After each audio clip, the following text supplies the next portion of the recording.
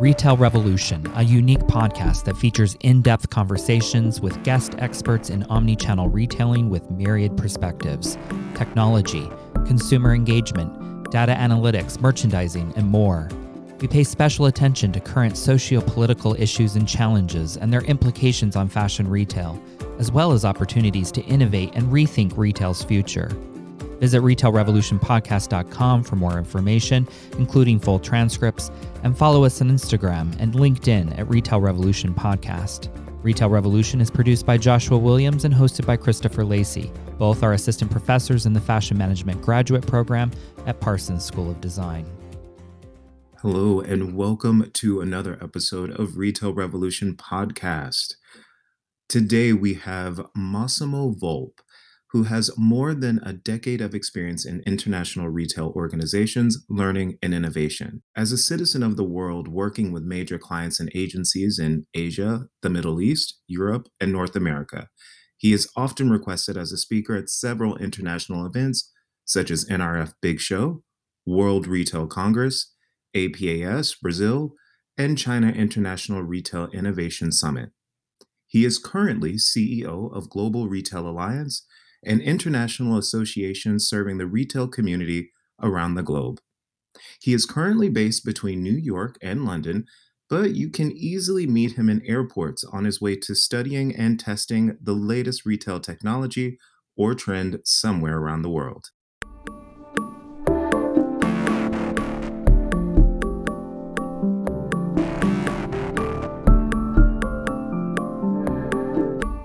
Hello, Massimo. Welcome to Retail Revolution. Thank you for joining us today. Thank you, Chris. Thank you for having me. Massimo, tell us about yourself. You have such an interesting career, and I'd love to hear how it all came about.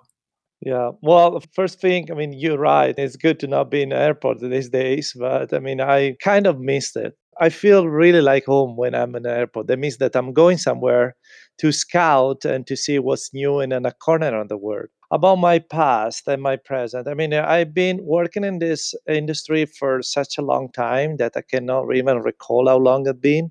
Everything actually started in Shanghai. I was handing my studies, and then I said, I might need to scout and see what's going on in Far East. And then I decided to move myself to Shanghai. And since there, I enjoyed so much. Discovering new things that then I didn't really have the chance to stop it. So from Shanghai, I decided then to go to the other side of the world. I was already a European guy. I got an experience in Asia. So I said, now I need to learn more from Americas. So I went to US. I moved to Chicago. So I spent my first few years in Chicago, so understanding more about the Midwest, and then last 8 years in New York. And then right now, in this moment, I'm based in London. So I think I kind of closed the circle. How I was able to do all of these things because I had been lucky to serve some of the major associational retailers around the world. I started with helping the Italian Association of Retailers, and then I moved to US, and then spent my last 5 years working with the NRF, National Retail Federation. And inside the NRF, I've been appointed as a chairman of a division that I have that is in charge of the relationship with all of the major association of retailers around the globe. So I've just been traveling around for the last decade at least. And that's what made me like a citizen of the world, if we can say that. I think we can definitely say that.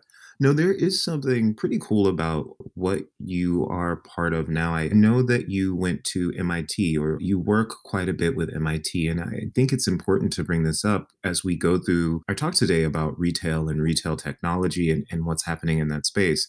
So, what are you working on with MIT?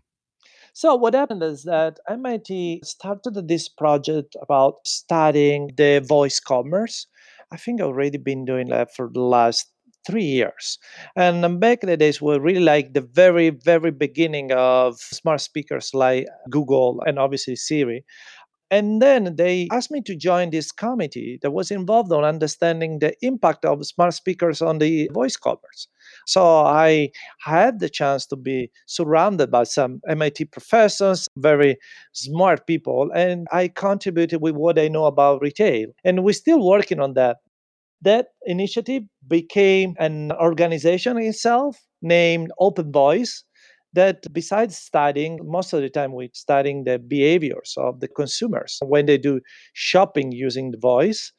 We are trying to advocate some opportunities around regulation of the voice commerce because right now, I mean, I have to confess, it's a wild west in that sector.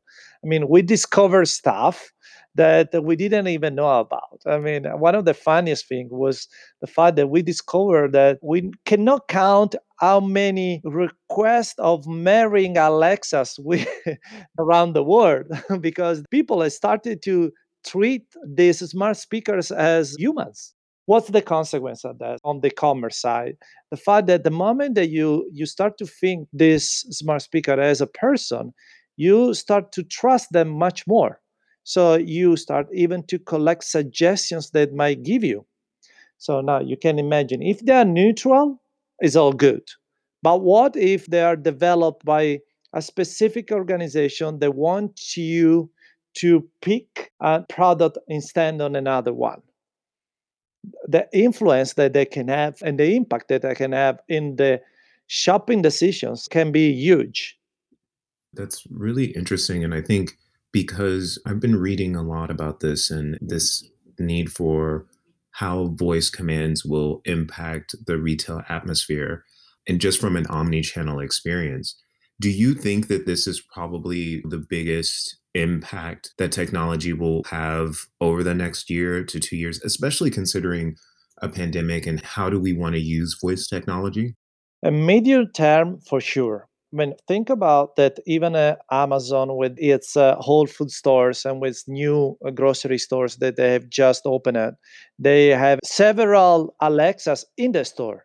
So you can create a relationship. You can ask questions directly to the speaker. So you don't have to interact with the sales assistant also when you are in the store.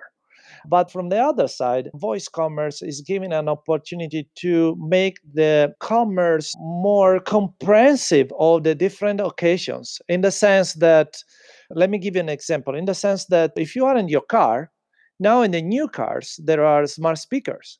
So that means even while you're driving, you can do shopping. So you don't really anymore to go to store. I mean, not even online with your phone, not even online with your laptop. I mean, it's a new level of interaction while you're shopping. This is really interesting in the way that I'm wondering how are you seeing this affect the consumers in different regions around the world?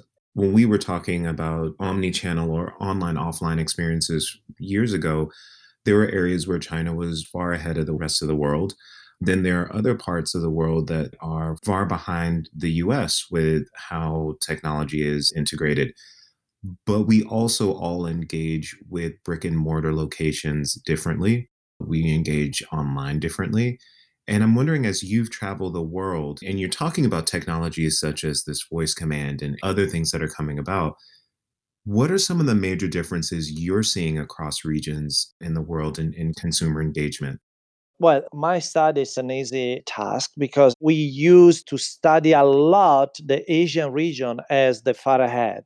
So it's still one of the best place when you can discover the next thing in retail, especially because I mean Asian customers they have this easy relationship with the virtual world. They've been shopping online, they've been using WeChat or other entities or other tools in order to do shopping within an omni-channel experience, and they are so familiar with this kind of activities that makes them perfect group to study in order to see what's the relationship that you can create between bots and humans, between what's the physical world and the digital world. Europe is quite behind in this activity. In Europe, people still rely a lot on the physical experience, on the physical relationship. Obviously, in the last few months, because of the COVID and everything that happened, I mean, e-commerce were skyrocket, even in Europe, but still the numbers are lower comparing to Asia. In US and in Americas in general, they are like half away. There are few things like the voice commerce where US is far ahead, so it's definitely the benchmark. And there are other areas where still Asia is the place where to study the new innovation. But I mean, it's a question of region, but at the same time, is also a question of generations. I mean, it's not the case that Europe is called the old world. That's true. And let's talk about generations because something you hear constantly is how do we acquire the new consumer? What is the expectation of the new consumer as they engage with a brick and mortar location, especially around Gen Zers? When you think about it, and I read an article 3 days ago, and it was talking about how Gen Zers, while they are digital, physical experience is number one for them, also. And that's also just because digital is a part of their life. It always has been. I'm a millennial and I was an 80s baby. So I saw as technology started to integrate into my life. So it was a big deal. I think for this generation, it's not a big deal. It's just something that should happen. And what is a big deal is what a physical experience should look like. When you're thinking about this new consumer and you're talking to all these different brands and different companies, what is your advice on really getting the Gen Zers to connect in a physical space while using this digital technology? Well, what we see is that, first of all, we are all human beings. So we love to interact, we love to socialize, we love to be physical. So this is something that belongs to the entire world. So it's nothing that will never go away. The type of interaction with the Gen Z is very much different from the millennium, from the X generation. I'm probably the last one at the X generation. What we see is that the expectation of the Gen Z is very much different. They don't have patience in order to see things and wait for things that are much quicker when they are online. They prefer to have the same type of service when they enter in a store as much as when they go online. Or they prefer, for example, to be recognized not as a number but as a person. So when you shop online, it's much easier because between all the informations that this e-commerce can collect, I mean, it's easy. The second time you go to do e-commerce, it's very easy that the website recognize you as a single entity, a single person. So they can speak your name. On the physical store, this is, for example, one of the expectations that the Gen Z have. And together with that, obviously, they prefer that brands and retailers are more aligned with what is a new way to stay in this world and to behave. So if you're not sustainable for them, is not an option. They just don't see you. If you don't follow certain rules for a better living, a better behavior that you must have in the society, they just keep you. So there are things that for us, it was really like a way to integrate the new lifestyle. For them, is just the reality as it is today. So if you don't embrace this new way to interact with the society and to behave in the right way, I mean, they just keep you. So there is no way you can connect with them.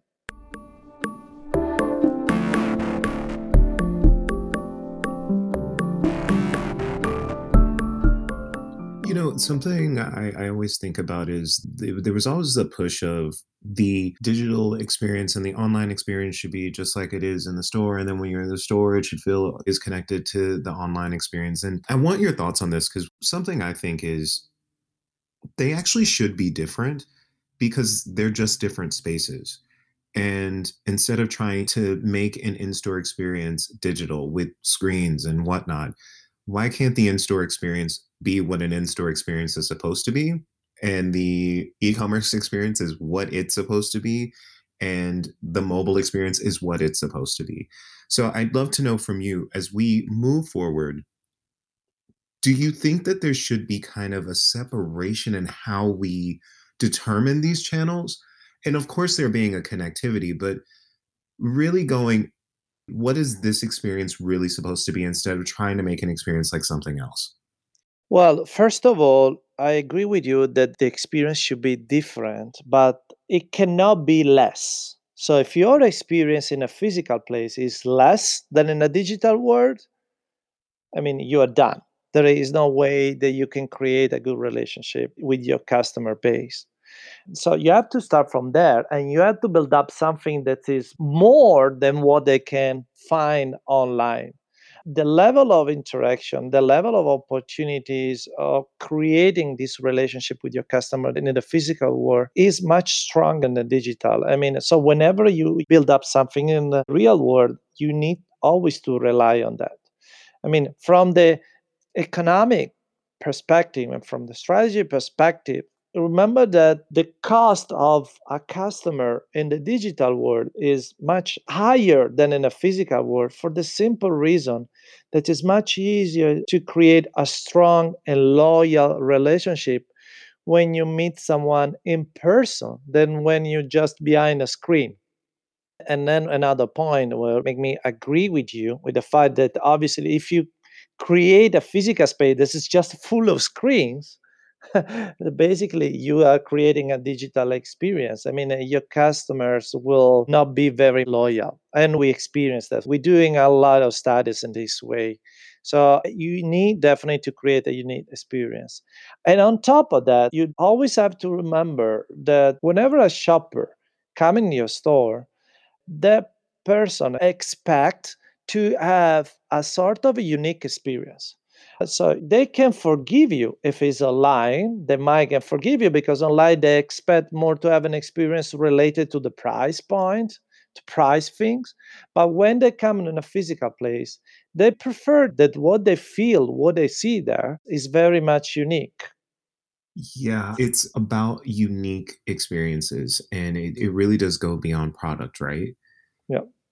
So, when we talk about unique experiences, you actually mentioned Amazon earlier. And Amazon launched the Explorer platform, which I find quite interesting. I think it's really cool because they've tagged it as the world at your fingertips. And it's a way for people to explore places that they haven't been. And definitely now we can't go everywhere and we can't experience everything the way we used to. So it made me think about like retailers. And is this something that retailers really should kind of look at and go, if I have a brand, I have a store in Paris, I have a store in Milan, I have a store in LA. Would it be beneficial for me to create through my platforms this experience of you experience our store in Paris and you experience Paris? And then if you click on Milan, you experience our store in Milan and what's happening in Milan. Could this be the start of something really interesting for retailers in the future? Has Amazon kind of ignited a fire? I think it's kind of interesting, and I'd love to know your thoughts about it. Again, I agree with you. I mean, what Amazon had created is a very cool initiative. And I'm very much intrigued and curious to see the result on that. And what really surprised me is that there's so much related to creating an experience was coming from a company like Amazon that, I mean, frankly speaking, they create a very poor experience online. They always rely on price instead of something like a unique experience. But at this time, that they've done something very much different from the usual. So I agree. It's a very interesting test. Probably it might have an impact. We see that in other sectors is having an impact. And I mean, one of the first that has done something similar was Airbnb with the experience area.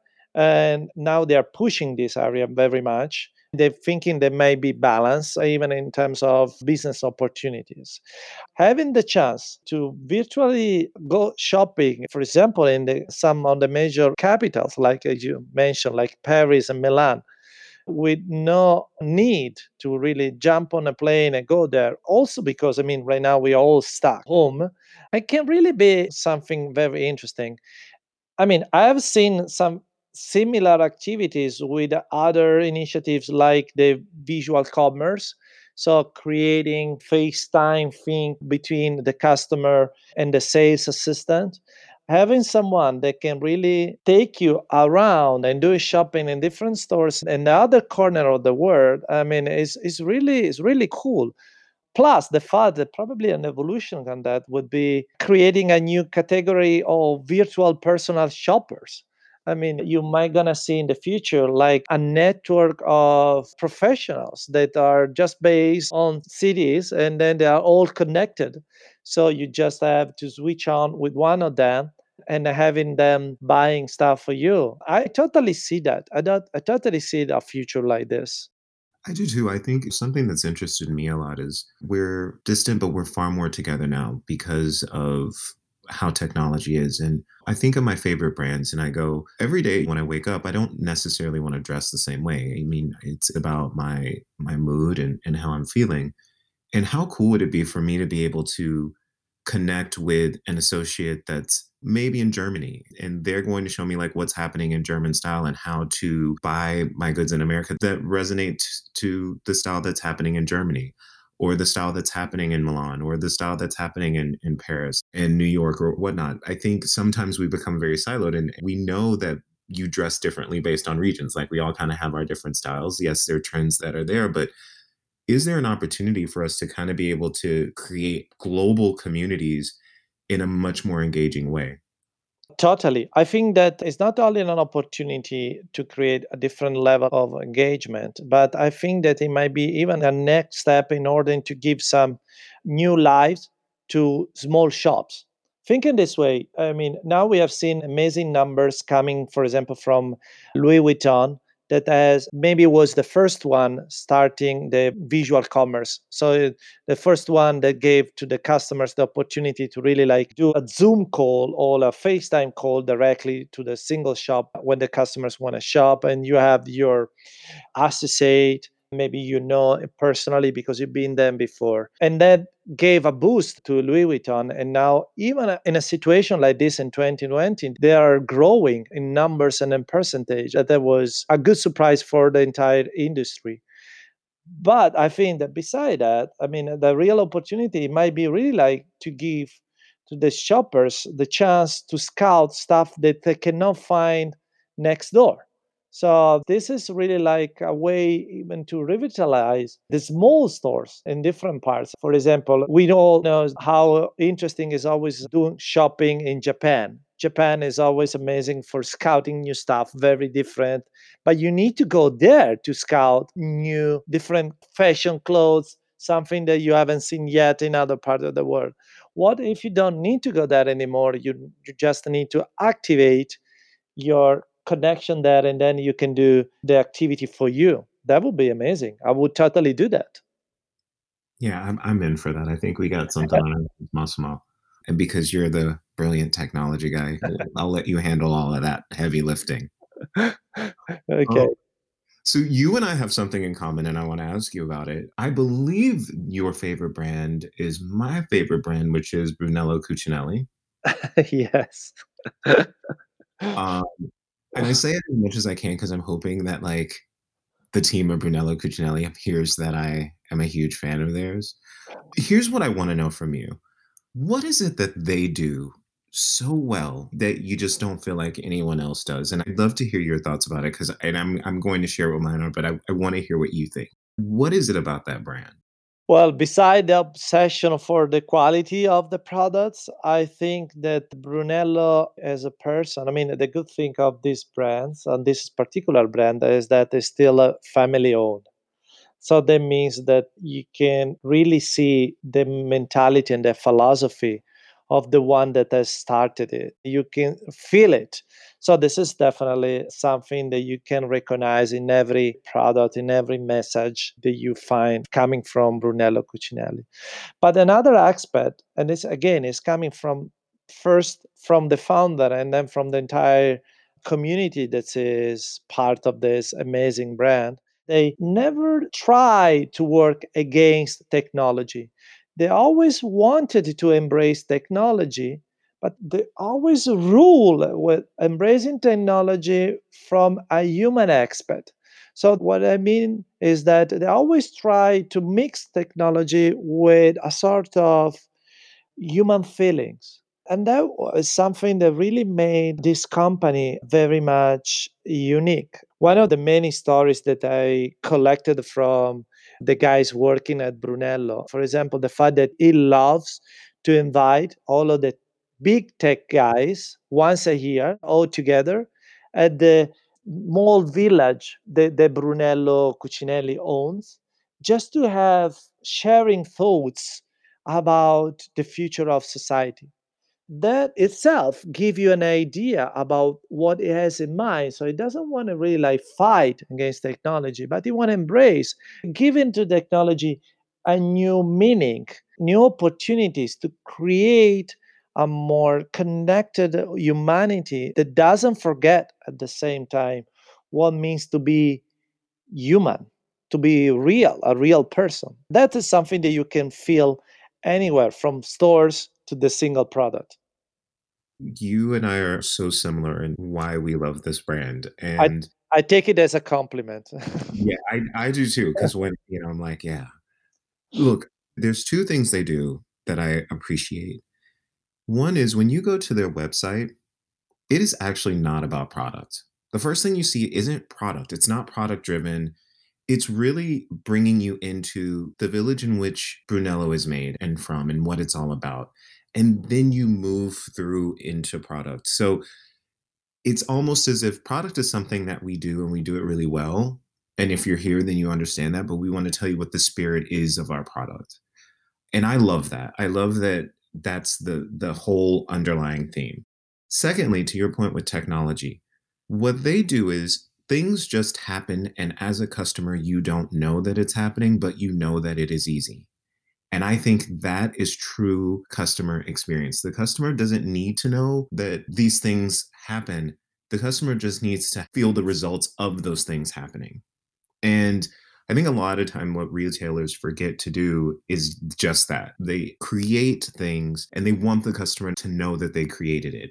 And I think in the world of Brunello, they're like, you don't need to know what we did or what the behind the scenes of it is all about. You just had an amazing experience and now you're gone. And now you'll come back again. And then you leave and you come back again. And I think that's brilliant customer experience. I think that's what it is at its best. Yeah, absolutely. I mean, I actually tell you, I had a conversation with the chief digital officer of Brunello last week, and we discussed about all of the projects that I have in place. He told me, he said, Massimo, we have right now 66 digital activities that we are embracing, that we're working on, but all of these activities are not made just to push up the purchase of a product, are made to create a better connection with our customers.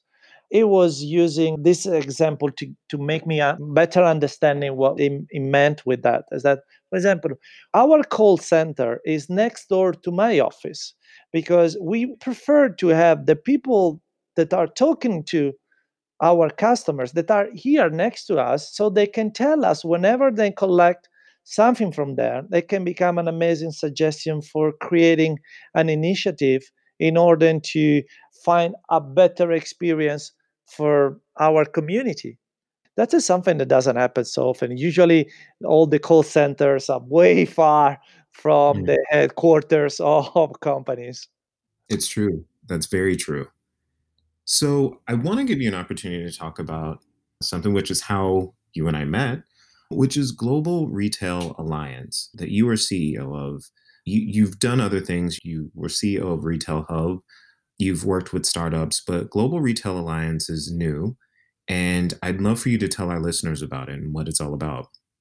Thank you, Chris. So basically, I've started the Global Retail Alliance because, I mean, working with so many different association of retailers, I discovered that all of these associations, they were amazing at the domestic level, but there was not an entity that could have connect all of the different sectors and the different geographies in one place. And I always found it, I mean, I can say quite funny because I said we're living in a global world and we see we see these days we are definitely all connected. And the retail business is definitely global.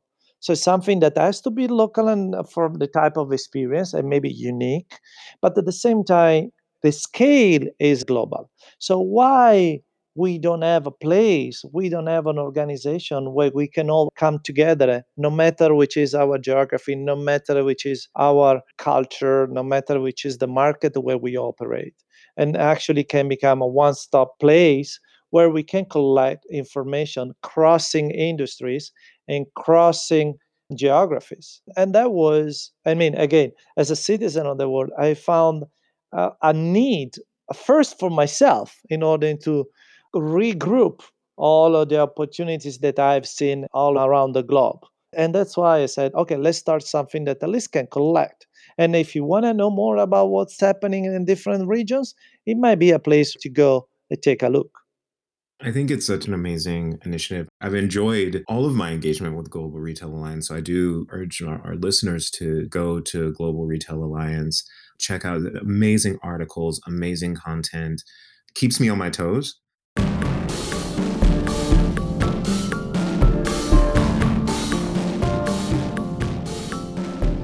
Massimo, how can our listeners stay up to date with what you are doing, what's happening in your world? Well, if they go on gra.world, they can definitely stay updated with everything related to the Global Retail Alliance. Or they can, if they want to know more about me or they just want to write me anything, I mean, they can easily connect me on LinkedIn on Massimo Volpe. Very easy to find me. I always love to be engaged by anyone, and especially if they're coming from different parts of the world. Massimo, first of all, I'm sorry I've ruined your last name every time I've ever said it. Volpe. There we go. It was so great to have you on the show today, and I appreciate your time, and I look forward to speaking with you again. Thank you so much, Chris. Believe me, you didn't ruin anything. It's just because with the E at the end, you have to be Italian to pronounce it right away. Well, you can, I mean, I can translate that in English. The English meaning is fox. So it might be easier to call me just a Max Fox. Okay. You should have never told me that. That's now your new name, the Fox. Yeah. Thank you so much for inviting me. I mean, I really enjoyed the time that we spent together. Thank you.